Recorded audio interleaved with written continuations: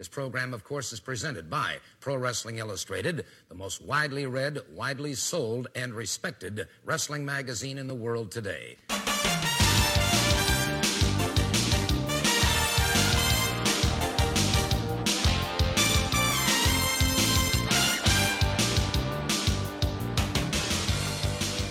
This is the Pro Wrestling Illustrated podcast. I'm your host, PWI senior writer Al Castle, back once again without my co-host Dan Murphy. We had some availability issues this week, and we'll be sure to get him back on the very next episode. But it's just as well because we're going to have another name that is synonymous with PWI and the family of magazines going way back.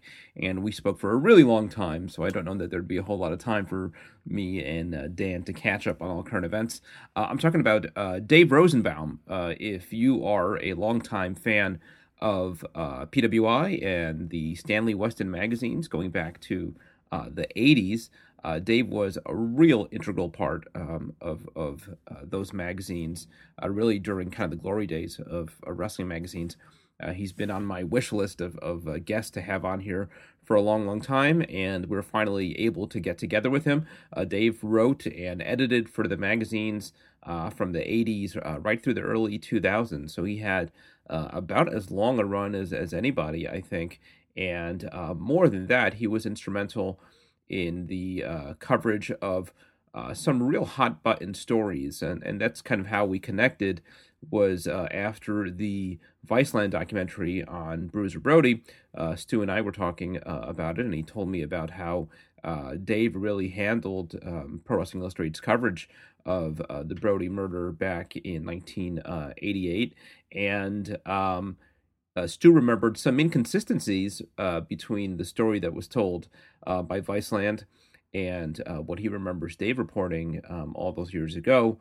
So he reconnected with Dave. Dave agreed to come on, and we spoke for about an hour covering his recollection of the Bruiser Brody story, and in particular his dealings with Tony Atlas, which was really kind of the star witness, or should have been the star witness, as the only eyewitness to the murder, and also dealing with authorities in Puerto Rico. So a fascinating discussion just on that topic, but Dave and I also just chatted, as I love to do with some of these guys, just about working in the Weston Magazine offices here near me in Rockville Center in the 80s and 90s, what the atmosphere was like.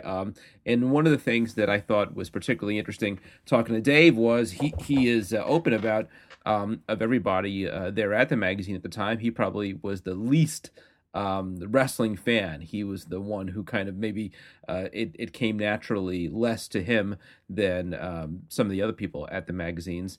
And he talked about how that affected his job working there, and you know, don't get me wrong, as he talks about, he grew to very much be a fan, but it's telling that he says, and you'll hear that since leaving the magazines, he I think he said he hasn't watched a wrestling match in something like 16 years, and I kind of quiz him on it, and I believe him. So very interesting. Him having the perspective of somebody who is essentially kind of a straight up a reporter working for a wrestling magazine, and handled some very much as a real reporter, some of the bigger news stories of the day. So a fascinating discussion. You should definitely stay tuned to listen to it. As I've talked about, I very much want to incorporate more and more some of the history of our magazines here in the 40th year, or the 40th anniversary of Pro Wrestling Illustrated. We had Harry on in the last episode from 80s WrestleCon. We've had many other names, and looking to work on many more. Eddie Elder remains at the top of my wish list. One day we'll connect with him. I keep on trading text and emails. He's a hard guy to pin down, but he is my the great white whale. He's my Moby Dick, and one day we'll get him here on the show. Anyhow, right now I want to tell you about the latest issue of Pro Wrestling Illustrated. It arrived in my mailbox yesterday. It is the August 2019 issue, and on the cover it's Kofi Mania. This is our issue looking back, covering WrestleMania. A fun cover with some snapshots of WrestleMania 35. which I was lucky enough to attend in person. We got Kofi Kingston and his kids celebrating. To me, that was really the highlight of the whole event and probably the highlight of the year so far. We've got Becky winning her titles, Batista and Triple H going at it, and Seth winning the Universal title. So kind of a collage cover, and inside, as he does each year, Dan puts together the real winners and real losers of WrestleMania. And I was going through it, and I just thought he did a fantastic job. I mean, he really sees the big picture of sometimes, again, kind of the consequences, the ramifications of a match extend far beyond the contestants in that match, sometimes even to other promotions. And I think Dan really nailed it on his picks of who the real winners and losers were here. So that's always a fun feature. Goes back, gosh, it's got to be more than 20 years. I remember reading about the real winners and losers back when I was in high school, maybe even younger. So check that out. We also have in this issue the PWI poll, where Dan, reaching out to readers of the magazine, compiles how many of them are. So it's 250 PWI subscribers were polled, and he's got a list of 50 of the hottest questions on the wrestling business. And I'll just flip through it. I mean, you've got stuff as kind of simple as who is pound for pound the best male wrestler in the world. Let's see, flipping through here. These are always fun. Who is the sexiest woman in wrestling? Who is the sexiest man in wrestling? Who does the best promos? And then stuff that's maybe a little kind of deeper thinking. How long will AEW last? And there's some news breaking just as I recorded this about their TV deal with TNT. So that's official, and I'm sure Dan and I will get a chance to talk about that on our next episode. What do you predict will be the main event of WrestleMania 36? Who's the likeliest current WWE star to sign with AEW? And a lot of AEW related questions, and a lot more. A lot dealing with kind of the state of the business. Will we see more of Shawn Michaels in the ring? So these are really fun. Definitely want to check that out. Also, I've got in here, and we hope to bring you soon, some audio of this, my interview with PCO, who had certainly a big weekend over WrestleMania weekend. I talked to him just before that when he was part of the big Madison Square Garden show with New Japan. And since then, if it hasn't happened already, I know he was challenging for the Ring of Honor heavyweight title. So, in this interview, we talk a lot about what his goals and dreams are in this latest chapter, which is really an inspirational story of a guy who, past the age of 50, is having the run that he has. There's really nothing like it. And he was very open and candid in talking about his drive and his journey to get where he is. So a fun discussion, and there's lots more in this issue. So what you want to do is go to pwi-online.com. You can pick up the one issue. You could subscribe long-term for either the print edition or the digital edition. The digital edition comes more quickly to your handheld device, your laptop, your phone, whatever device you want to use. It's customized for your device. And in both cases, you get a big discount over the cover price if you subscribe. Let's see. I always forget this, so it's worth me checking out the ad. It's always good to have the physical magazine in my hand. So you could get half off the newsstand price, or even more if you go further. You get 52% off the newsstand price if you go for 12 issues. So definitely worth doing. Don't drive yourself nuts as I used to do, looking for stores that carry PWI. Just make sure that it comes to your mailbox or your inbox, every issue, that is. So save yourself the hassle and save yourself some money. Subscribe at pwi-online.com. Also want to plug ProWrestlingTees.com, which is the place where you could pick up the official Pro Wrestling Illustrated t-shirt, talking about our past. Many of the more memorable covers of PWI in the 1980s featured some of the biggest stars of the sport wearing that iconic red t-shirt with the white lettering, and it's back. There's other styles available, different colors, and if you want to pick yours up, the place to do that is ProWrestlingTees.com. And what else? Please follow us on social media, on Twitter at officialPWI. You can also find us on Facebook. And sorry for the sound of the crinkling pages, but this really is useful having this in front of me. The thing to do if you want to reach us is send us an email at pwi@kappapublishing.com with all your PWI needs and questions. That's the one place to do it all. So that out of the way, as I said, I had a lot of fun doing this, and I don't want to waste any more time. Let's hear from one of the legends of Pro Wrestling Illustrated and its sister magazines from the 80s, 90s, into the 2000s, Dave Rosenbaum. Bruiser Brody's been in the news as of late, and I think this is the 30th anniversary of his death. It might be even... Right, it was 88, wasn't it? 80. I thought it was 89. It must have been 88 because when right. Stu sent me he sent me the scans and they were from 88. Okay, so it must be 31. It must be 31 years. Yeah, was it? Oh my May? God. I don't know. I can't believe it's 31 years ago.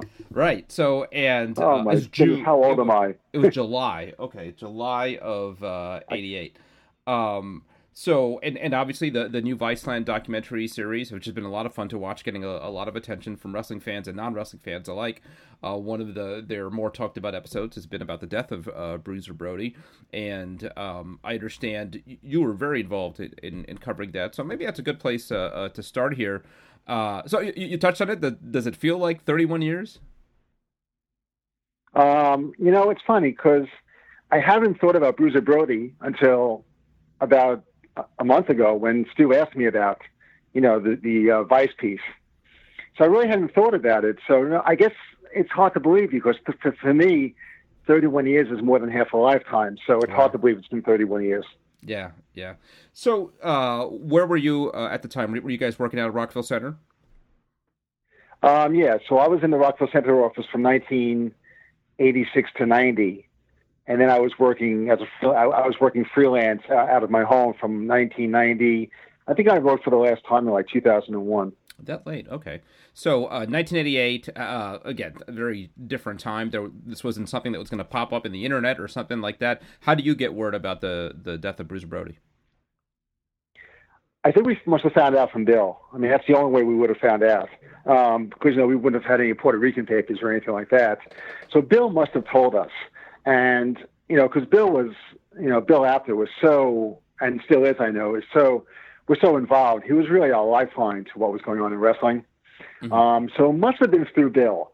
I'm not sure Bill ever expected us to take it in the direction that we took it in because that wasn't really the kind of thing we did. That was real life. And wrestling, of course, was fantasy life. And here were the two kind of getting in the way of each other. Yeah. Was there some kind of meeting or discussion about how you handle this, you and some of the other writers, Stu? Because one of the things that I think is really interesting, and the Viceland series, I don't know if they did another episode on Gino Hernandez, I don't know if you saw it, but they had something that was sort of funny where they talked about that after the word got out that Gino had died, the police department there started getting tons of calls from world-class fans saying that they should investigate Chris Adams because Gino had just blinded him, right? So this speaks to kind of the world that it was back then. So I think especially working for the wrestling magazines where most of what you guys did was kayfabe, did you guys have to think kind of long and hard about how to address the tone of this and that, this is real, essentially? Well, I think you have to understand, here's the layout of the office, okay? So it's a long office, and Stu was on one side of the office, not too far from my desk, and Craig Peters is right next to me, and Bill was kind of like on the other side of the office. So you have Stu, who's kind of like really more of the journalist on one side, and then Bill, who's really the wrestling kayfabe guy on the other side. So it's like kind of like it's like when you asked if there was a meeting, it was kind of like we really didn't have meetings like that. We were so close to each other that we were always going back and forth. There was really never any reason to have a formal meeting. So I think if I recall correctly, and as I say, it's been 31 years, I think what happened was that there's me in the middle of the office, and I had a journalism background also, and I think what might have happened was Stu asked me to look into it, and we really had no idea when we started looking into it if we'd get anything or even what we would do with it once we did get something. So it was kind of like, okay, let's see where this goes. There's no obligation to print anything. Let's see what happens. Then, of course, we get Tony Atlas on the phone, which is entirely through Bill. I mean, we don't get Tony Atlas on the phone. It's not for Bill Apter. And Tony just starts opening up. He's just talking. I think I must have been on the phone that day with Tony for well over an hour. Was it just you and Tony? Was Bill part of that conversation, or was it just you and Tony? No, it was just me and Tony, because we weren't on speakerphones. It was just me and Tony. I might have recorded it. I might not have. I probably did. It was just me and Tony, and we were going, it was mostly him talking and telling me what happened. And he basically told the whole story. And I think what I remember most about that was, first, how shaken he was, and second, how much he wanted to tell the story about what happened to Bruiser Brody, and kind of speak up for a guy who he considered his friend. So at that point, Bruiser Brody was dead, and everyone knew it, so we couldn't ignore it. And the way he died was not in a, it wasn't like when the Iron Sheik and Hacksaw Duggan got caught in the car together, the Jersey Turnpike, you had to make up a story. Well, then these two are actual rivals anyway. So it wasn't like it wasn't like you had to work around that whole why were they together thing. So there was really nothing to lose by, printing the story. It's like it was, even though it was about a murder committed by one wrestler against another, there was really nothing controversial about it until Atlas decided not to testify. Yeah. So you watched the Viceland piece? Yes. How, and again, understanding it's 31 years, how close was the story that Tony gave on the Viceland piece to what you remember him saying to you? Story about what happened in the locker room, okay, what happened in the shower, is pretty much the story he told me, okay? And obviously his memory was a lot, you would think his recollection was a lot fresher back then than all these years later. Right, but I'm going to have to guess it's something you never forget. Yeah. And so I would say that, even if you look back at my stories that I wrote back then and I looked at them, it's pretty, his account of what happened in the locker room pretty much matches what he said 31 years ago. I think where the problem with the Viceland piece, I don't want a hack job, but it's very one-sided, because the key issue here to me is, was Tony Atlas subpoenaed? Did he receive the subpoena? And if he did receive the subpoena, did he ignore it? Or was he subpoenaed too late, or was he not subpoenaed at all? Now, if you look back at my articles, and I remember this very clearly, the prosecuting attorney said they subpoenaed Tony Atlas, and Atlas never showed up. Mm-hmm. Okay? Now, looking back at the story, what's interesting is that they subpoenaed Atlas in Texas. And between the time of the murder and, I guess, the time of the trial, Atlas had moved from Texas to Maine. Mm-hmm. So the question is, did the subpoena get lost in the shuffle? Is it true that Atlas, you don't want to accuse a person of lying, but my impression was that when I spoke to Atlas after the trial, after Gonzalez was found not guilty, and Atlas didn't testify, and the reason Gonzalez was found not guilty was because Atlas, the only eyewitness, didn't testify. I remember on the phone him being very nervous. Okay, and maybe, I'm not sure ashamed is the word, but he started kayfabing me on a here's a serious matter, and he started kayfabing me, asking me why he didn't want to talk about the ICW championship he had just won. As if that was a real thing, as if he had actually won it through his athletic ability or something. It's like, the quote I have in there is one I remember where he says, "Why don't you want to talk to me about your ICW championship?" And I couldn't have said this in the magazine, but what I wanted to say was, well, because that's fake and this is real. Right. Yeah. But so there's the Vice piece, from what I can tell, they never really attempted to speak to any of the prosecuting attorneys in Puerto Rico. Mm-hmm. They never tried to get to the heart of whether Atlas was subpoenaed. I spoke to the DA on the phone, and he told me that Atlas was subpoenaed and didn't show up, and if he ever returned to Puerto Rico, he would get arrested. Really? Why? I don't know what happened after. Yeah. Okay. Yeah, that's what he said. Now, I don't know if Atlas ever went back to Puerto Rico, and, you know, if you had to ask me who I believe in this case, I believe the DA. Okay. I believe that the DA. I believe that the DA really did subpoena Atlas, that he got the subpoena, and for reasons, you know, it's kind of hard to criticize Atlas, you know, because, I mean, would any of us have gone back in that situation? He might have been murdered if he went back. You know, the DA said they would have protected him. Well, you know, it doesn't do a lot of people much good. So, I mean, I think that, you know, understanding why Atlas wouldn't go back is one thing, okay? Because, you know, it's easy for us to say, oh, you should have, but we don't have to go back there and maybe get killed, okay? But it's, you know, it's another thing for the Vice piece to play him as a hero when there seemed to be like nothing heroic about any of his actions that day. I mean, what did he do? He picked up Brody off the floor and he went into the hospital. I mean, you know, what is that? I mean, what is that? I'm not sure in what strange world that makes him a hero. So did you talk to him on multiple occasions? Was there a conversation soon after you learn of the murder, and then another one, I guess it would be weeks or months later, when now the case is moving through the system, and, well, I guess by the time that he's found not guilty, some time had passed, right? Well, I mean, my memory might be a little off on this. I remember speaking to him twice. Okay. Once before the trial, after the murder happened, and then once again when Gonzalez, much to our shock, was found not guilty. And we called Atlas to find out, you know, what happened. Yeah.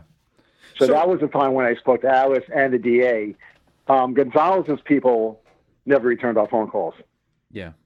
Yeah. So I know over the years, I think there's been this thought that, you know, the system was rigged, that kind of thing.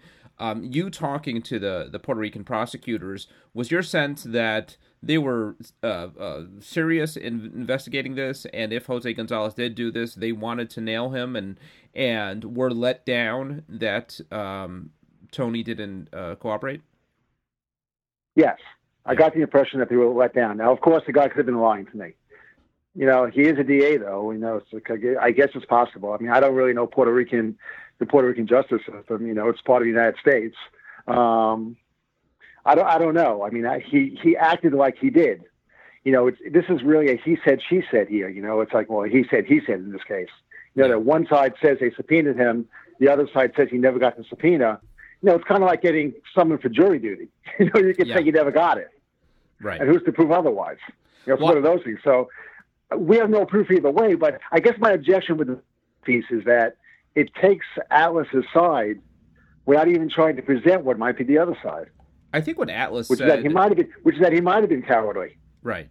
I think what Atlas said in the documentary, or was this Dutch, that he did get the subpoena, but got it like 11 days late after the trial was already finished. So I think there was acknowledgement, and again, maybe I'm confusing this with what Dutch said, but I remember that was Dutch. That was Dutch. He got it, but got it too late, and Tony said he never got it. Okay. So Tony said never got it, which is possible because he moved. Yeah. Yeah, and it's a different time. I mean, I guess now there'd be so many more ways to try to get a hold of someone, but back then, you called their home number, and if they weren't there, you weren't getting them, right? Right. It's that simple. So one of the things I think is so fascinating is, again, knowing the history of these magazines, and even in my time with the magazines, certainly early on, a lot of our work was creative as well, right? In terms of real hard-hitting journalism and you know, making calls and chasing down leads and that kind of thing.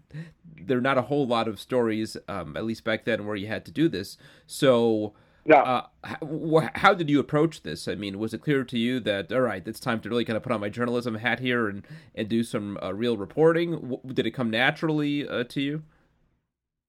Well, it came naturally to me because it's what I had done, and I enjoyed doing it. I mean, obviously I didn't enjoy what the story was about, but I enjoyed having the opportunity to do it. And Craig was all in, you know, on, you still had to be careful, you know, because, you know, we still had to kayfabe it just a little, but you had to be a little careful about it. So I remember Bill not being comfortable with it. But I also never remember Bill saying, no, you can't do this. No, I never remember him saying that. That being said, Tony Atlas wasn't exactly a gigantic star back then. So it's not exactly like you're alienating, Ric Flair or somebody like that. He's a minor. He's a big player on the minor circuit. Yeah. So I remember Bill being uncomfortable, but I also never remember Bill getting in the way. Bill was like that. Bill was, on the one hand, Bill was respectful of, he protected the business, but on the other hand, he kind of respected, I think, our decisions and what we did, and he kind of had to. That was good of him. He didn't try to get in the way. Yeah, and as I understand it, I mean, he was the one guy who really was kind of the link to the wrestlers, right? I mean, you guys are working in the office, occasionally going to matches, maybe make some phone calls to compile results. But in terms of that liaison to the actual wrestlers, it was Bill, and so he'd have reason to be more mindful about how any of these decisions affected his relationship with wrestlers and promoters, right? Right. No, and obviously it didn't hurt him, this story, or even a couple of other stories that we did, although there weren't many. Yeah. There were maybe a handful, that I can remember. Was there any concern about the political ramifications of upsetting Puerto Rican promoters, and understanding that they weren't a huge part of the magazines? Probably that era of Carlos Colon on the cover, covered in blood, that was already a few years or earlier than that. Right. So how important was the Puerto Rican wrestling scene to the magazines at the time, and was there concern about how this affects our relationship with the Colon family and the promotion there and our coverage of them? Well, I think you're right. It was past their prime. So I don't remember there being a lot of concern about that. Yeah. So you touched on it that there were other stories that required a similar approach, or were these all Brody related, or can you remember other times where, again, you had to take this kind of hard news journalism approach to, a magazine that otherwise was covering stuff that was kind of lighthearted and fun? Well, there was the Von Erich family, and they were, in addition to the family problems, they also posed a problem for us, and it was just, it was heartbreaking. It was just incredible. You're just watching, during the 80s, you're just watching one after another, either die by natural, either die or commit suicide or whatever. And it's just incredible. And I can remember a story I didn't want to do.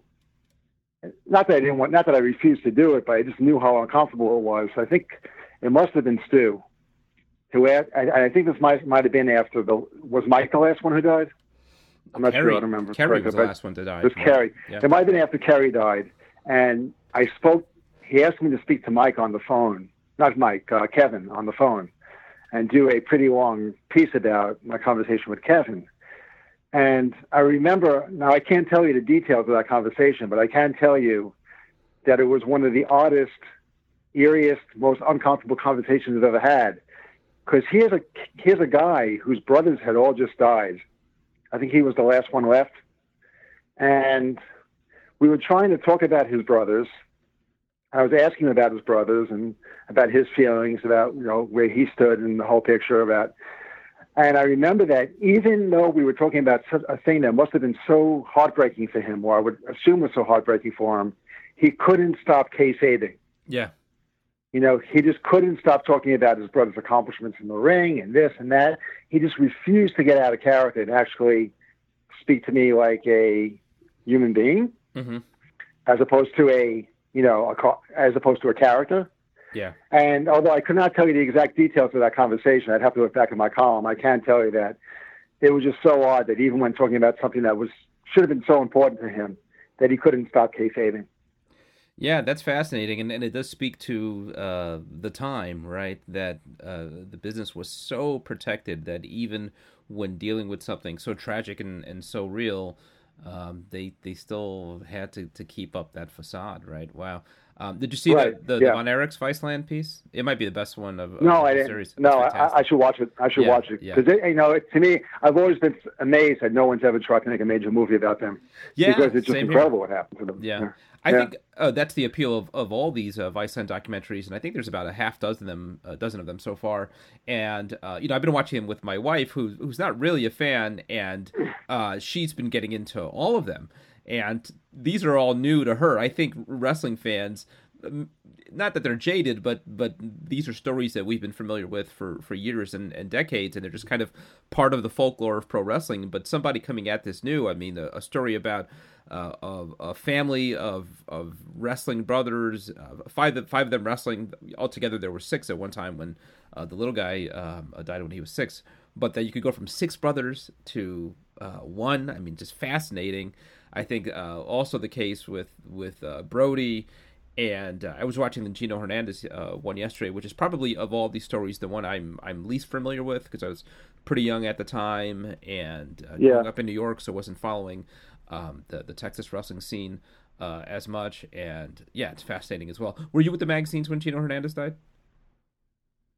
No, I think that was just after. That was just before I came to the magazines. So it wasn't. Before I came to the magazines, I wasn't really. I'd been a big wrestling fan when I was a kid.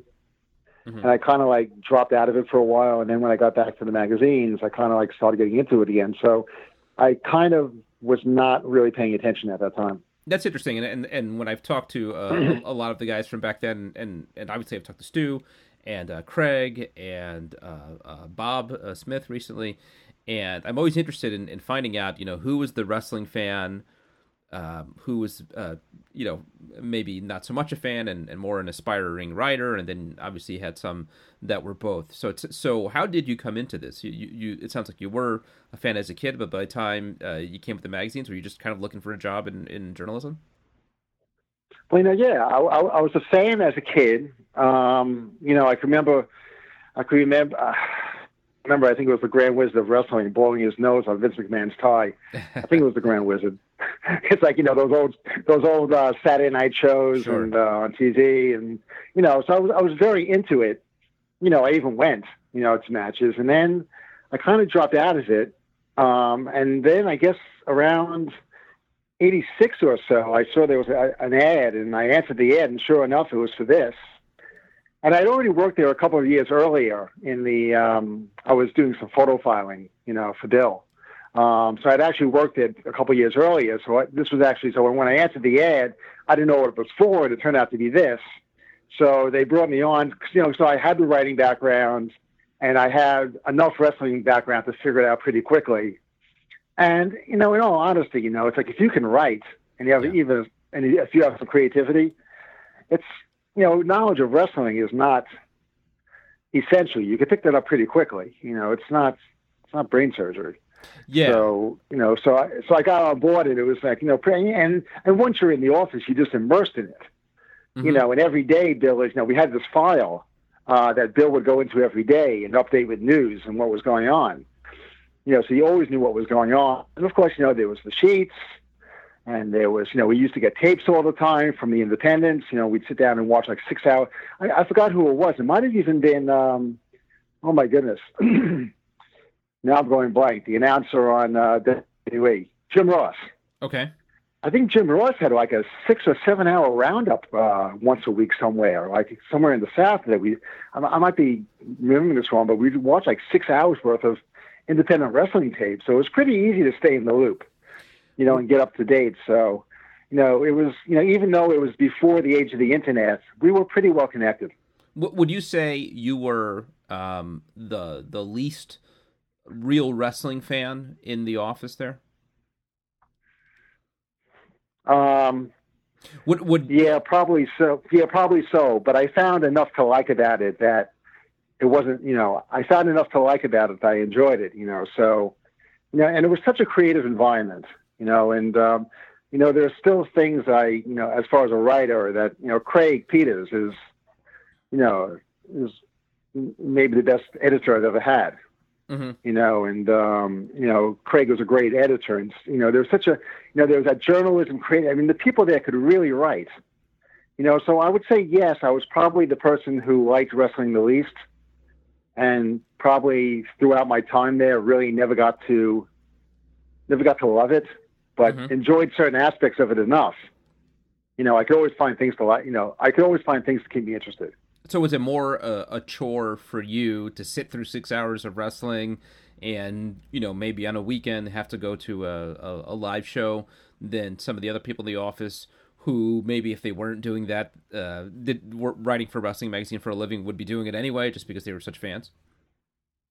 Well, as far as watching those tapes, yeah, I think watching 6 hours of anything can get a little tough. You try to watch where it breaks. As far as going to live shows, I would bet you that in the entire time I was at the magazines, I probably didn't go to more than a dozen live shows. Really? Wow. Okay. We watched everything on tape. We got tapes of everything. There was really no reason. And also remember, this was in the day when the World Wrestling Federation and the Western magazines were not on good terms. Yeah. Their wrestlers wouldn't talk to us. They would not give us any advance notice if anything was going on.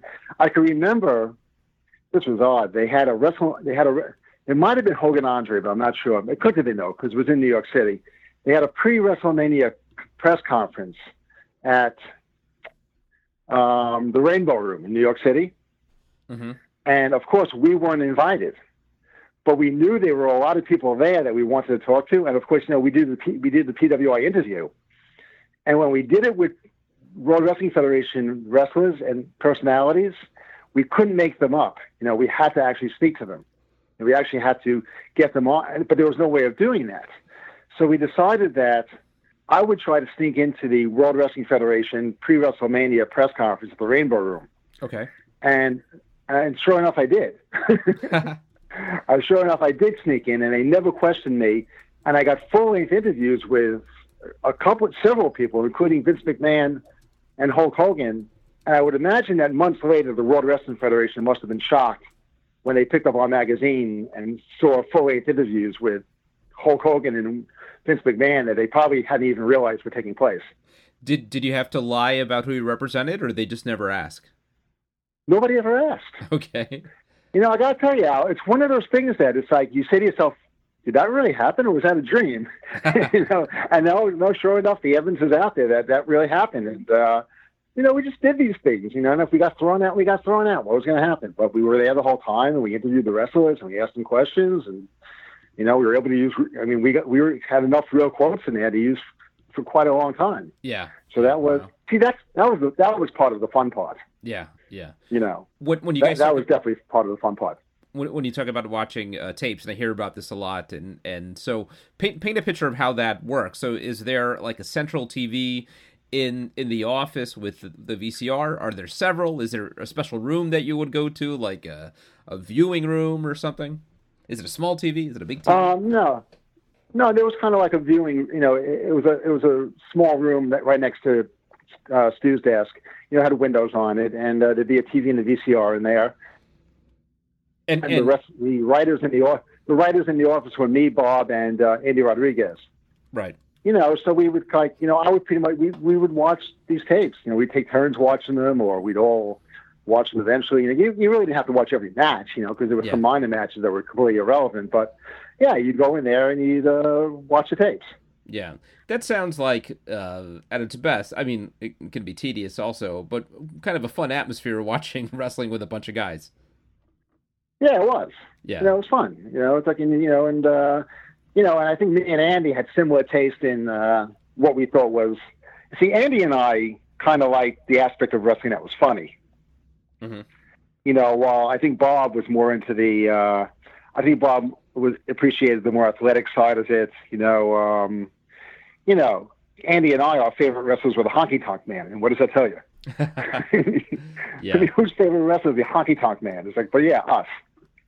Yeah. I remember going down to the Slammies in Atlantic City, and Andy and I just sitting there, just like holding our stomachs, just busting your gut, watching the Honky Tonk Man perform.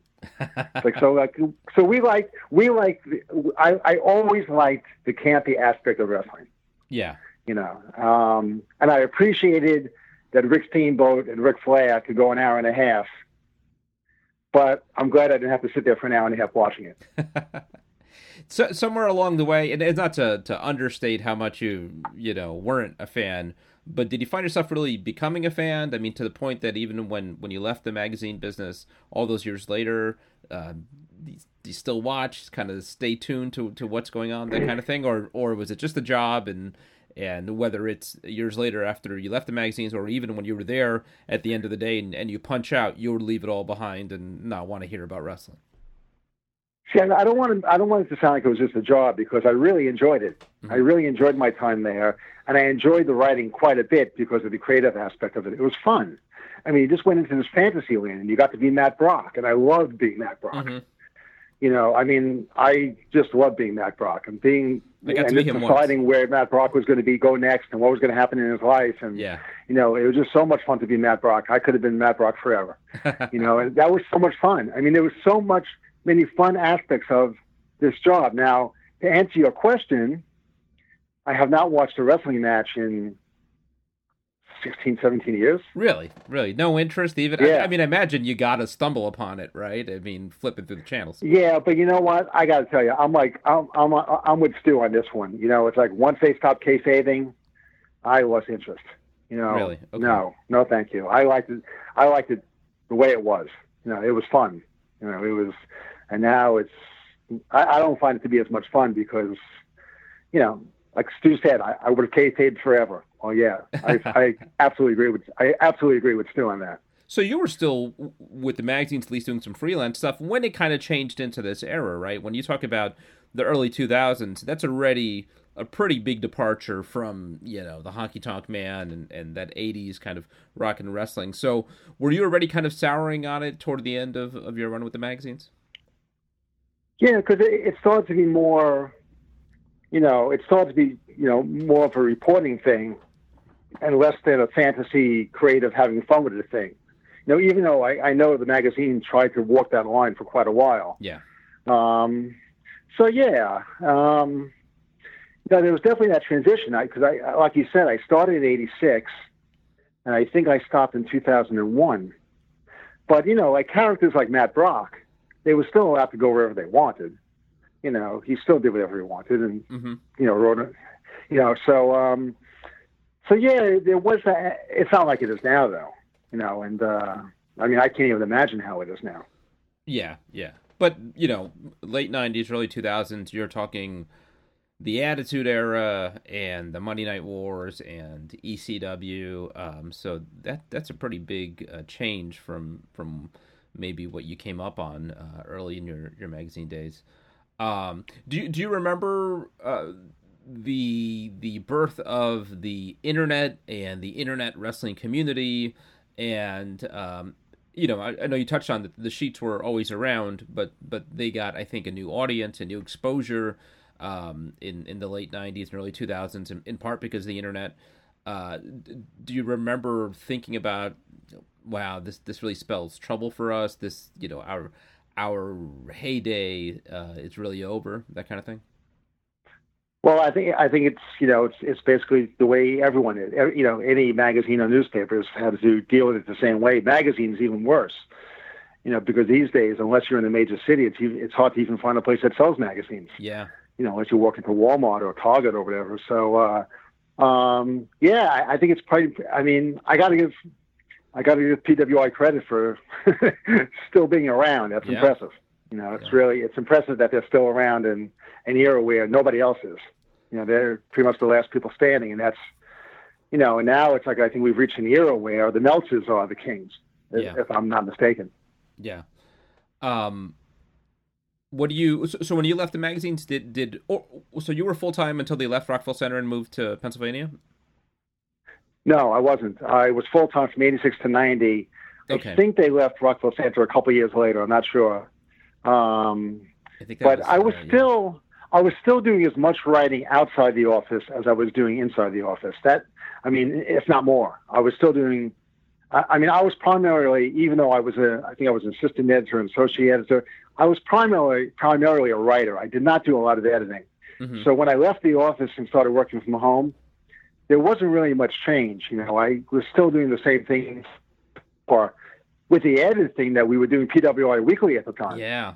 Yeah, I just bought a stack of those. And I pretty much wrote the entire weekly. Oh, really? Bob said it. Bob said he wrote the entire weekly. Well, we both did, I guess. I think we both. I may not remembering, but we were both doing the weekly, and it was. So we were still doing the weekly. So there was still plenty of work to do, and I was still doing. It was still a big portion of my work day. Also, at the time, once they moved to Pennsylvania, they started doing a hockey magazine. Yeah. Called Hockey Stars, and I was the editor of Hockey Stars. Oh, really? Wow. So I was responsible for all the content in Hockey Stars and I think it was around 2000, 2001 that Hockey Stars stopped publishing, and that was pretty much around the end for me, I think. Yeah. That workload must have been just insane, because for a while there must have been at least 6 different titles, wrestling titles, right? That were magazine titles that were oh my goodness all the time. So I imagine it was a constant deadline. I forgot. I think it was Harry Burkett who told me. I don't know who he was talking about. I forget, but that it was not unusual for some writers to knock out these features in 20 minutes. I mean, you sit down, you come up with something, you knock it out, and you move on to the next one. Oh yeah. 20 minutes, a half hour, an hour at the most. It would all depend on how much research you had to do, or how real it was, or how long it was. Because we had that magazine for a while. I think it was called Wrestling '86. It was a full color magazine we did for a couple of years, and that had much longer stories in it. Like that, the stories in that magazine were like 2 or 3 times. They were kind of like magazine pieces, like you would see in ESPN, the magazine, or something like that. So yeah. So those would take longer, but for the most part, you'd knock it out in a half hour. So if you could conceivably knock out an entire issue in a day or two. Wow. And sometimes you did. Yeah. Something that I just saw the other day that I wanted to ask one of you guys about, and I don't know how much involved you were, the PWI hotline. What do you remember about that? Were you involved at all in that? How did that work? Okay, so that's a very vague memory. I remember coming into the city a couple of times. I remember seeing the place where we were doing it from. I think, if I'm not, was Bill on their personality? I'm not sure. I never made the call. No, I don't remember much about it. I know it didn't last very long.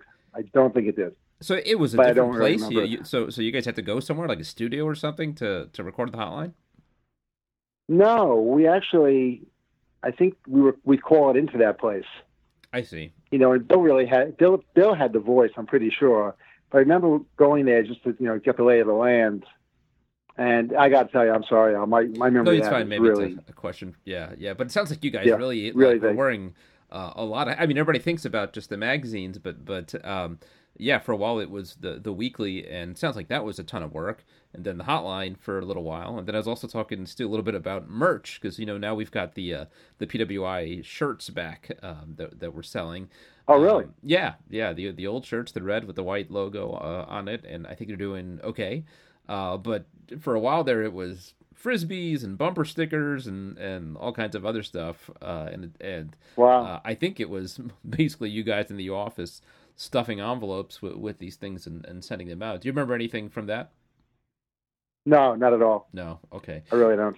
Do you remember much about the PWI 500's origins? And I think this is another one that Bob takes credit or the blame, I should say, for putting together in its early days. But do you remember that coming up as an annual assignment and the workload that it would add for you guys?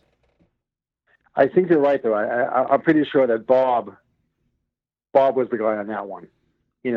Bob's knowledge of wrestling was far vaster than mine. He had a much better mind for it, a much better retention, and he also, I guess he liked it a lot more. I do know that the PWI 500 became something we did in the hockey magazine, which was I think the Hockey Stars 500, where we tried to rank every player in the National Hockey League, and I did that, and that was a chore. Wow. Yeah. So, if that's a chore, and, I can't imagine, and you're basing it on a league with 26 teams or 24 teams, I can't imagine what a chore that must have been for Bob, because there are all these tiny wrestling federations all over the place. Yeah. And how do you keep track? Yeah. I'm just amazed that anyone can still do that. It's like, I can't believe there's still 500 wrestlers.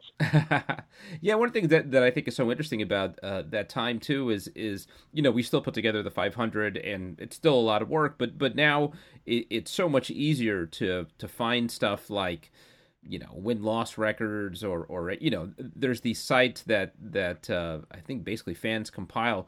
There are these amazing databases. I can look up within seconds every match that Cody Rhodes has had probably in his career, including house shows, and his win-loss percentage, because there are people who are compiling this. But back then, wow. As I understand it, I mean, it was a lot of just kind of working the phones, hoping to hear from fans who attended some of these live shows and would be essentially on-site correspondents. And I saw one of the ads for the PWI Weekly, and one of the things that I thought was really amusing of the ad was one of the big selling points was match results within 5 days. and it's just crazy that was like this big selling point, that like, oh, you're going to know who won that match from a week ago.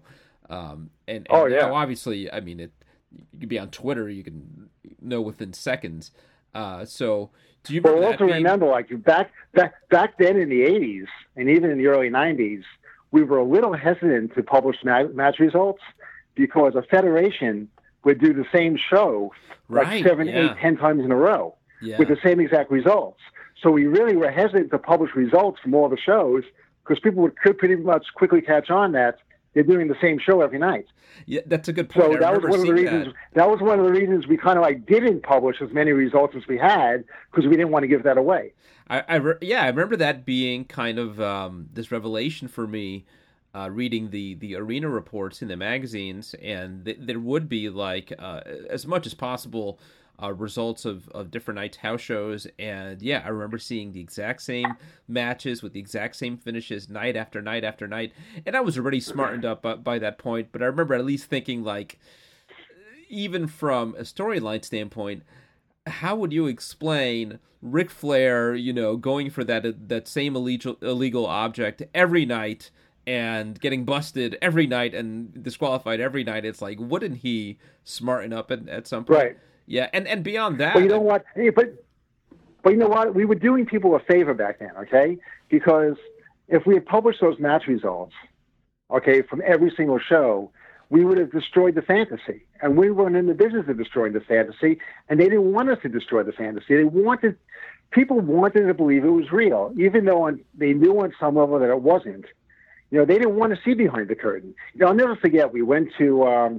I think it was the Great American Bash in Philadelphia. It was a Veterans Stadium. And it was the Rock and Roll Express must have been the Road Warriors. And the Road Warriors had the title. It might have even been in Philadelphia. It was in Philadelphia somewhere. And I remember the Rock and Roll Express beat the Road Warriors for the NWA Tag Team title. And there was a couple sitting like maybe 10 rows from the ring. And when the Rock and Roll Express won, they jumped up and down, hugging, and they were kissing like crazy. They were so excited. I felt like walking up to them and saying, that wasn't real, what you're celebrating here, Yeah. But it's like, but that would have been so cruel. People didn't want to know that it was fake. Yeah. Of course it was fake, but, don't go to, when you go to a show, a Broadway show or a movie, it's not real, but you have such a desire to believe that it would have been cruel for us to break the fantasy. Well, you're assuming they didn't know. Right, and I think it's interesting, and I think this gets to obviously I'm a real fan and still watch it. I'd be watching it if I didn't write for the magazines. You less so now.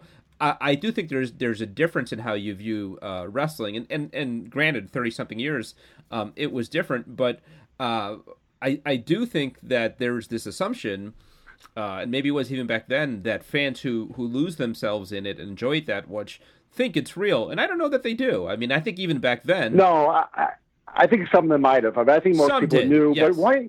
But they want. But I don't think you have to think it's real to lose yourself that way in it. And I'll still go to... I just went to WrestleMania a few weeks ago. And when Kofi Kingston pinned Daniel Bryan for the title, yeah, I was out of my seat, excited, and not for a second thinking, oh, this is fake. Right. No. It's so easy to suspend belief, and it's fun. Yeah. It was fun. Yeah.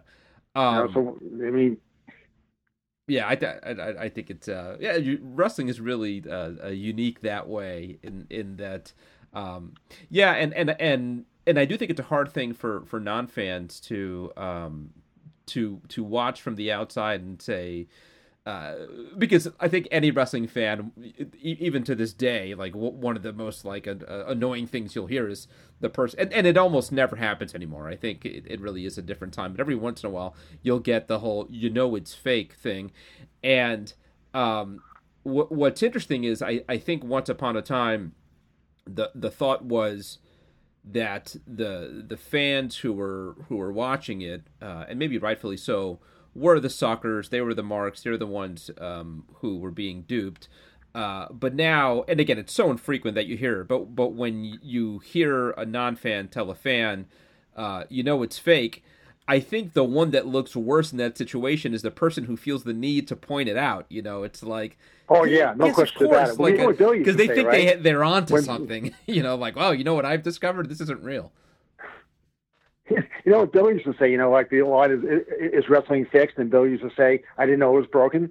He wrote a book called that. That's the name of his book. Yeah. Yeah, he used to say that all the time. It's like, Bill would be working right in. I didn't know it was broken. Yeah. Yeah, it is. It's ridiculous to have to point that out to somebody. It's like, no, why? Why do that? Was that something? I mean, if someone is sitting watching a movie, okay, and they're crying at what's happening, you wouldn't say to them, they're really just actors, not really real people. No, who would do that? It's the same thing. It's like when people used to say, when people used to find out that we used to make up quotes, okay, that we used to not interview the wrestlers and actually write their quotes. I would try to explain to them. I said, but why would you interview a person who doesn't exist?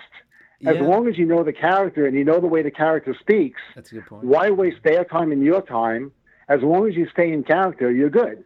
Yeah. So it's like, what would you be interviewing if you interviewed somebody? You don't interview you wouldn't interview Jack Nicholson, not Jack Nicholson's character. Mm-hmm. So it's like, there was really no purpose to it. But I think it's interesting that you had that observation at that show about that fan getting excited about, was it the Road Warriors winning or the Rock and Roll Express winning? Were you never able to fully get past that? I mean, did that keep you from ever fully being invested as a wrestling fan? The nature of this whole thing, were you not able to lose yourself in a match? I think sometimes I could, sometimes I couldn't. I mean, I kind of wanted to, and when I wanted to, I could when I wanted to. Mm-hmm. It's kind of hard though to be so close to it. Yeah. And I know I've said this about almost everything I've covered in my entire life, whether it's sports or whatever else, that the best way to start not liking something is to start knowing too much about it. That's really interesting. Yeah. Yeah. And I think that might be true of wrestling, that, it's like once you get behind the curtain, it kind of like a magician. You don't want to know how the trick is done. Right. I mean, you think about it, you're trying to figure it out, but you really don't want to know, because if you knew, it would ruin the whole thing. So, so I think that was the problem. Like once I got behind the curtain, it was kind of hard to, draw the curtain back shut. Yeah. Did you feel there were advantages in not being as much a fan as maybe some of the other people in the magazine? I mean, being able to keep it at a little more of a distance, maybe watch it with more kind of a cynical eye than some of the people who were just fans? No, probably not. It was probably a disadvantage. If anything, but yeah. But it was. I mean, I told you the Rock and Roll Express story, but here's another thing. It's like, Bruno Sammartino came up to the office in Rockefeller Center a couple of times, so we met him a few times. And what struck me about Bruno Sammartino was that he seemed to be 100% convinced that his, what was it, like 6-year reign as world champion? Is that what it was? There was two, but one was probably at least that. Yeah, whatever the one. He was completely convinced that his accomplishments were athletic. Mm-hmm. Okay, that it had nothing. That he had actually achieved these things. That he actually won this title, and had been. I mean, he actually saw. Unless he was kayfabing me, he really. But this was in a regular situation. He really seemed to think that his his titles were as real as a baseball team winning a World Series. So I don't know if he was fooling himself or he was just, but I think there's something to be proud of there on Bruno's side because, you're not world champion for 6 years. If you're world champion for 6 years, there's a good reason for it. They think you're a great draw. The people love you. There's a lot of good reasons why you're a world champion. Athletic ability probably isn't one of them, but he seemed to be more proud of the athletic side of things. But like I said, he might have been case-hating me. Who knows? There's some of that, yeah. I think that's really interesting. I do think that, and I think there is a benefit to the point of view that you brought to it, because it is different than the hardcore. And again, I don't want to make too much of it. It's not that you weren't a fan, but clearly you had a different mindset than the diehard fan, right? Yeah. And yeah, I think that probably gave you a unique voice in the magazines. So. It's fascinating. Anyway, guess what you're up to these days? It's been, close to 20 years since you've been with the magazines. What have you been doing with yourself the last 20 years? Still writing, still editing, doing a lot of, this and that. I pretty much do a lot of everything and really have never gotten out of the writing and editing business. So still doing it, just doing it, in different stages. Yeah. And you're honest when you say you haven't watched a wrestling match in whatever it's been, 16 years? Have you even accidentally stumbled upon one? No. My son was working my son does work for UFC. Oh, wow. Okay. I'm a huge UFC fan. So I'm aware of that. Yeah, he's on the production side of things. Okay. So I'm aware of that. So I know who people are. Like, I have grandchildren, so I know who John Cena is. Yeah. I know. I mean, you can't not know who The Rock is. I mean, he's everywhere. I know who guys, people are, but it's fun. Maybe a little. I mean, did you know who Roman Reigns and Seth Rollins and Daniel Bryan are, or are those names foreign to you? No. Really? No wow. idea. Okay, so you're really out of No it. idea. No. Yeah. Wow. Oh no, I'm completely out of it. But that being said, I've stopped watching other sports also. I pretty much stopped watching football. Yeah. So I couldn't tell you. I used to be a Giants fan, and the only Giant I know is Eli Manning. Yeah. Right. So so I couldn't tell you. So it's not like, wrestling has been the only thing I've stopped watching. But there's, maybe it would have been different if the seediest person in wrestling hadn't taken over the whole business. Okay. Meaning Vince McMahon. Mm-hmm. No, maybe I would have had a different, but there was no way I was going to be supporting Vince McMahon. Yeah. So it's kind of like, I was like, okay, well, I kind of lose interest since he's the person who's in charge. But he was the person who was basically in charge when you were with the magazines too. I mean, I understand at the time there was at least still some semblance of competition. But can I ask you to not to drag this on too far, but to delve into that, why you have that opinion of Vince McMahon? Not that it's not an opinion that's shared by a lot of people. Well, I think the whole steroid thing, there's no question that they've encouraged people to, damage themselves and damage their lives. The amount of wrestling deaths is out of proportion. I'm not particularly fond of Linda's politics. Mm-hmm. And I guess there was the World Wrestling Federation part of it that of all the federations that could have survived, that wouldn't have been my choice. Yeah. I liked the NWA. WCW. I enjoyed that. I didn't like AWA. It was a little too dry for my taste. Mm-hmm. But, it was maybe, it's a weird thing to say, but maybe WWF was almost too carnival-like. Mm-hmm. I kind of liked, I kind of more appreciated, I liked the NWA's attempt, more concerted attempt to seem real.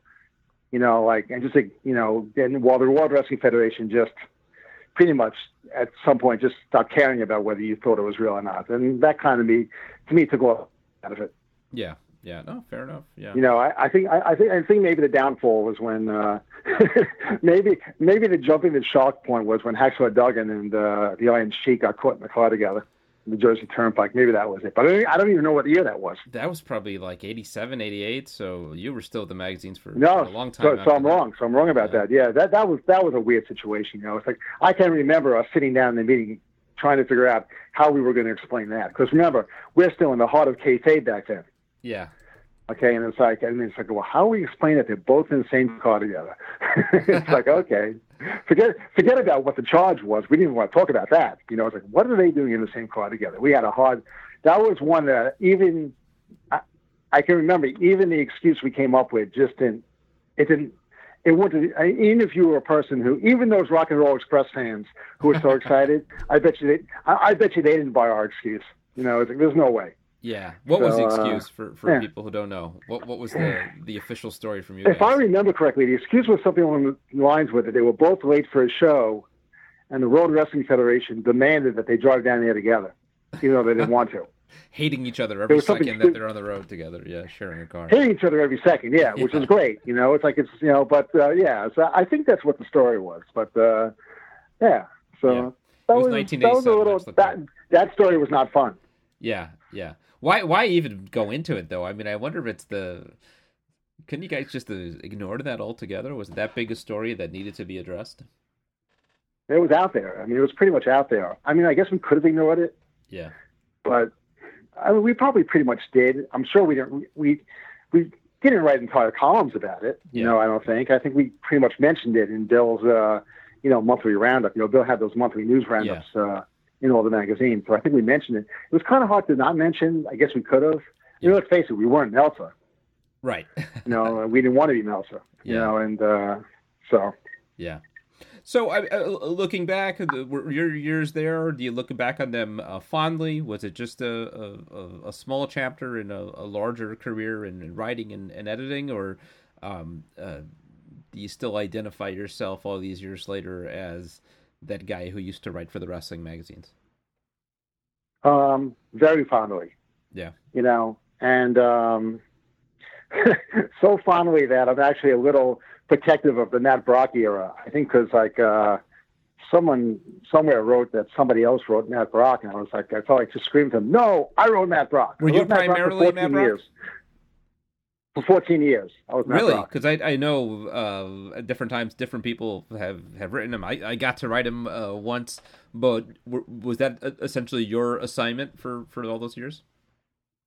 Yeah, because I don't know who wrote Matt Brock before I got there. It might have been Eddie. I'm not sure. Eddie Elner. Yep. But I thought Eddie Elner wrote Liz Hunter, but he might have written both of them. So then when I got there, I took over Matt Brock. It was just so much fun to write. I mean, he was just, yeah. So I think I wrote Matt Brock for about maybe 14 years. Really? Wow. You know, and yeah, and he was a lot of fun to write, you know, because he had, you know, because we started, we started doing things like him. Like he actually had a girlfriend for a while. And then I forgot why he gave up the girlfriend. Then he had a cancer scare for like a while. Then the cancer scare passed, and you know, so it's like we kind of like tried to make a real person out of him, even though he was the most stereotypical character you could possibly have. You know, he was basically based on Ed Anger from Weekly World News. Yeah.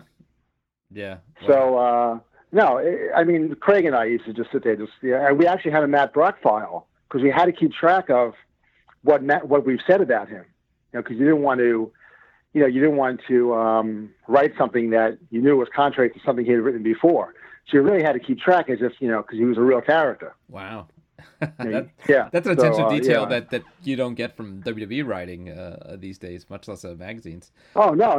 You had to, because it's like, you know, what's like, well, Matt did this now. And we would actually have discussions like, should Matt have a girlfriend? Is it okay for Matt to have a girlfriend? And I would say, yeah, it'll be fine. You know, she'll be hard as nails too. Yeah. You know, she'll be tough too. And no, Matt was, I think of all the things I wrote at PWI and those magazines, Matt was my favorite. But no, it's all fond memories because it was a great bunch of people, incredibly talented, you know, learned a lot. You know, it was fun. You know, it was mostly fun. The writing was a lot of fun. Yeah. And I think it's true about just about anything that, you know, it's like things start to blend into each other after a while, you know, if you do it for too long, but the writing and the atmosphere, the creative atmosphere, I have only fond memories of it. Yeah. I mean, I get to interview wrestlers all the time here for the magazine and for the podcast, but I so much enjoy more talking to the old magazine writers because it just sounds like a blast. I mean, I could put myself in that office at that time, and it just sounds like a fun kind of collegial vibe. A bunch of guys with different levels of interest in pro wrestling, with this job that is both part of the business but also kind of on the outskirts of the business. And yeah, I mean it's this unique blend of writing fiction and nonfiction and breaking news journalism. Yeah, it just sounds like it was a blast. And how often can you be in an office where people are actually wrestling each other? Yeah. Was it that Bill, the office champion or something? That's wasn't there an office wrestling belt or something? Yeah, that's what I heard. Yeah. And I think at some point Bill defended it on an ECW show or something. I forgot who told me that. Did he really? Yeah, I think Stu might have told me that. Wow. Yeah. So that's funny. Anyway, Dave, thank you so much. This was a real pleasure. Hopefully, we're able to do it again. Thanks, Al. It was good talking to you. Have a good one. Bye.